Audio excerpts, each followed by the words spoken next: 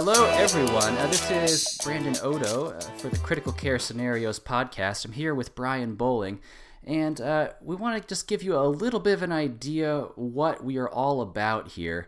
We're going to be trying to give you some educational scenarios, but before we get into it, I thought it would be helpful to tell you who we are and what we're trying to do here and why. So, Brian, do you want to introduce yourself to the folks? Sure. So my name's Brian Bowling.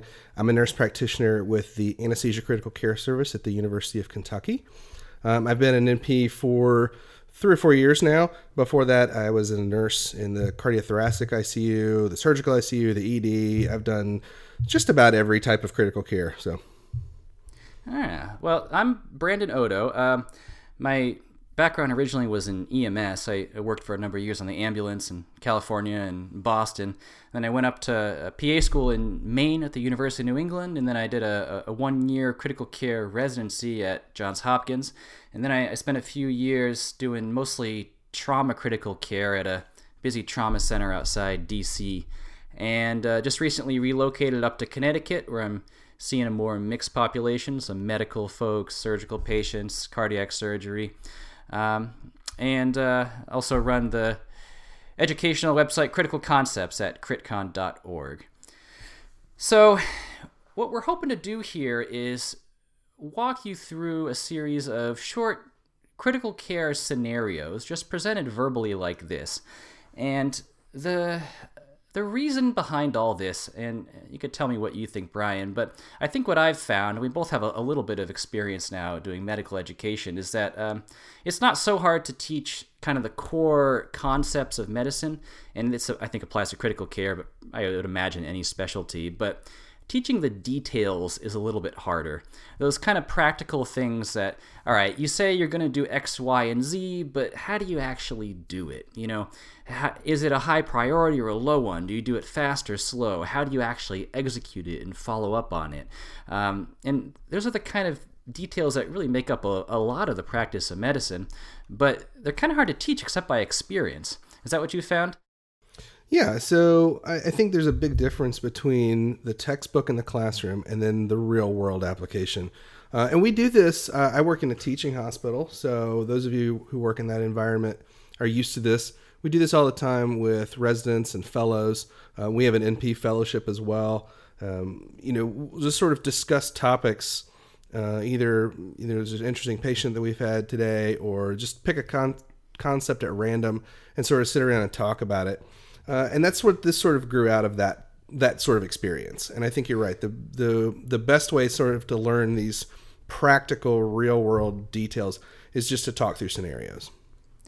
Yeah, and at least in EMS, when there was kind of a little bit of an anti-educational bent there sometimes, people would act like the textbook and real life were these polar opposites. And I think that's not the point. You're trying to practice textbook medicine, but there's just a whole lot on top of that, which is not in the textbook, because it's just too granular. It's the details, it's logistics, it's things that really only apply to you or to your setting and can't be taught broadly. And I mean, how do you learn this stuff? You could do sims, you could do these high fidelity simulation training where you have multi-$1,000 mannequins and sim rooms that cost more than that and a bunch of people involved, and I think that's great, but there's just not a lot of opportunity for it. It's actually difficult to do it effectively. People who specialize in this, they're expensive. How often are you going to do it? You could do kind of self-visualization where you imagine yourself in various scenarios, and I think that's great too, but it's really at the mercy of the details you can introduce to it, because that's what makes or breaks the kind of scenarios or simulations. And if you don't have experience already, it's hard to put those details into it. So if you're starting out, you're kind of stuck there.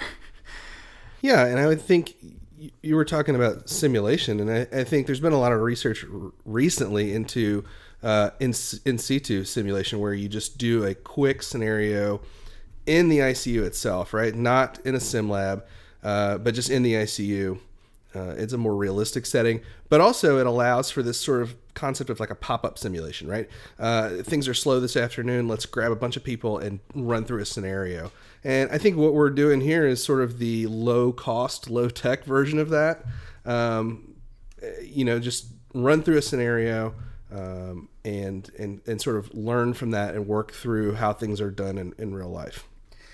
Yeah, I used to, on my old EMS educational site, EMS Basics, I would do written scenarios. Every week we would have a new one. It was in this fictional world called Scenarioville, so that was kind of a consistent, albeit fictional environment, so you can get to know that system.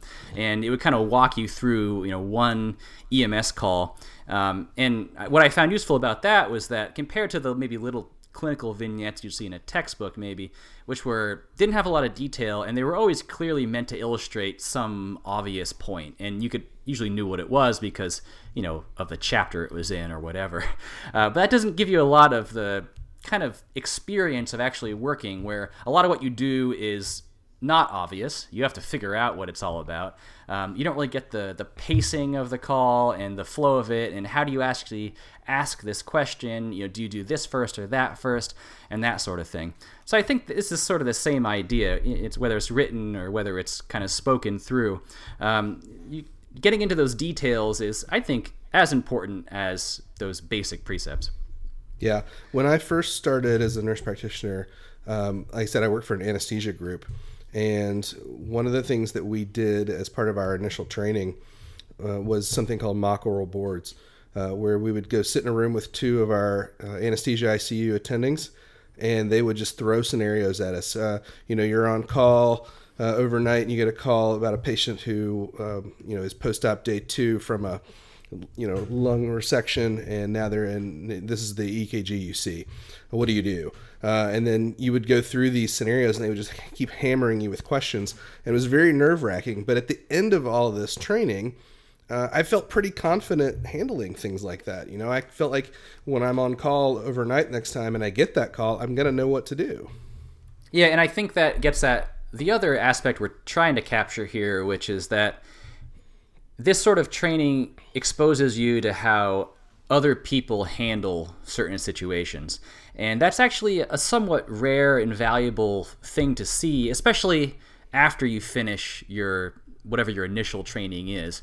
Because as you get out into a more independent environment, if you're maybe an APP in the ICU, you maybe work alone, depending on your workflow there, or perhaps just with an attending. And if you're a attending physician, you may work largely alone.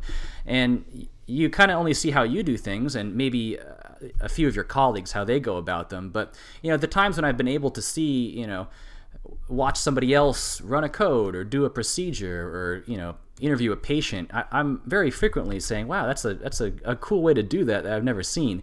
So this way, people can see how Brian and I do things. Now, is that of any interest to anyone? I don't know. But what we can also do is start to bring some other folks on here, and then hopefully see how maybe some specialists handle situations that would be useful to everyone. Yeah, and that's a great point. That's a great way to learn, is by watching people who do it more than you do. I've learned a lot, particularly in the world of palliative care, by sitting in with our palliative care physicians. I've learned how to, not just even how to do palliative care, but how to talk to families about difficult topics. I think getting that new perspective is super helpful.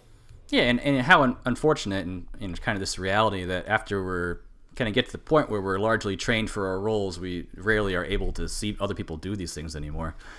Mm-hmm. So our goal here, at least to start out, is going to be to present maybe one of these podcasts a month, each presenting one detailed scenario. One of us will present it, and the other will kind of be put through it as if they were there.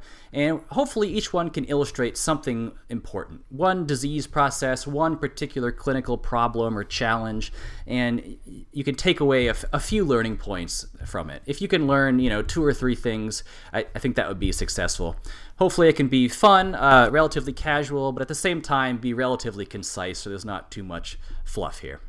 Yeah, and this is going to be pretty realistic. We're going to have scenarios that maybe Brandon and I don't encounter every day, and I'm going to have to come up with things on the fly, or he's going to have to remember back in the recesses of his brain how he learned to do this. And so we're going to probably make some mistakes and say some things along the way, but don't worry, we will make sure that at the end of the whole thing, you're getting the truth and the facts, even if we maybe mess up along the way. Right. So you can certainly listen to these just by leaning back and enjoying them, if they're enjoyable at all. But if you want to get the most education out of them, I think the way to go about it would be to really put yourself in these shoes. And as it unfolds, imagine you were there and think what you would do. That way you can kind of make the appropriate adjustments to your own environment. So, some things will have to be modified for your setting, your patients, what you yourself would do. And that will kind of tweak it so that it's appropriate for you. And then you can compare what we're doing and say, oh, that's an interesting thought. I wouldn't have done it that way, and kind of expand your world a little bit. So that is that. So why don't we wrap it up, and you can go on and check out the first scenario. Good luck.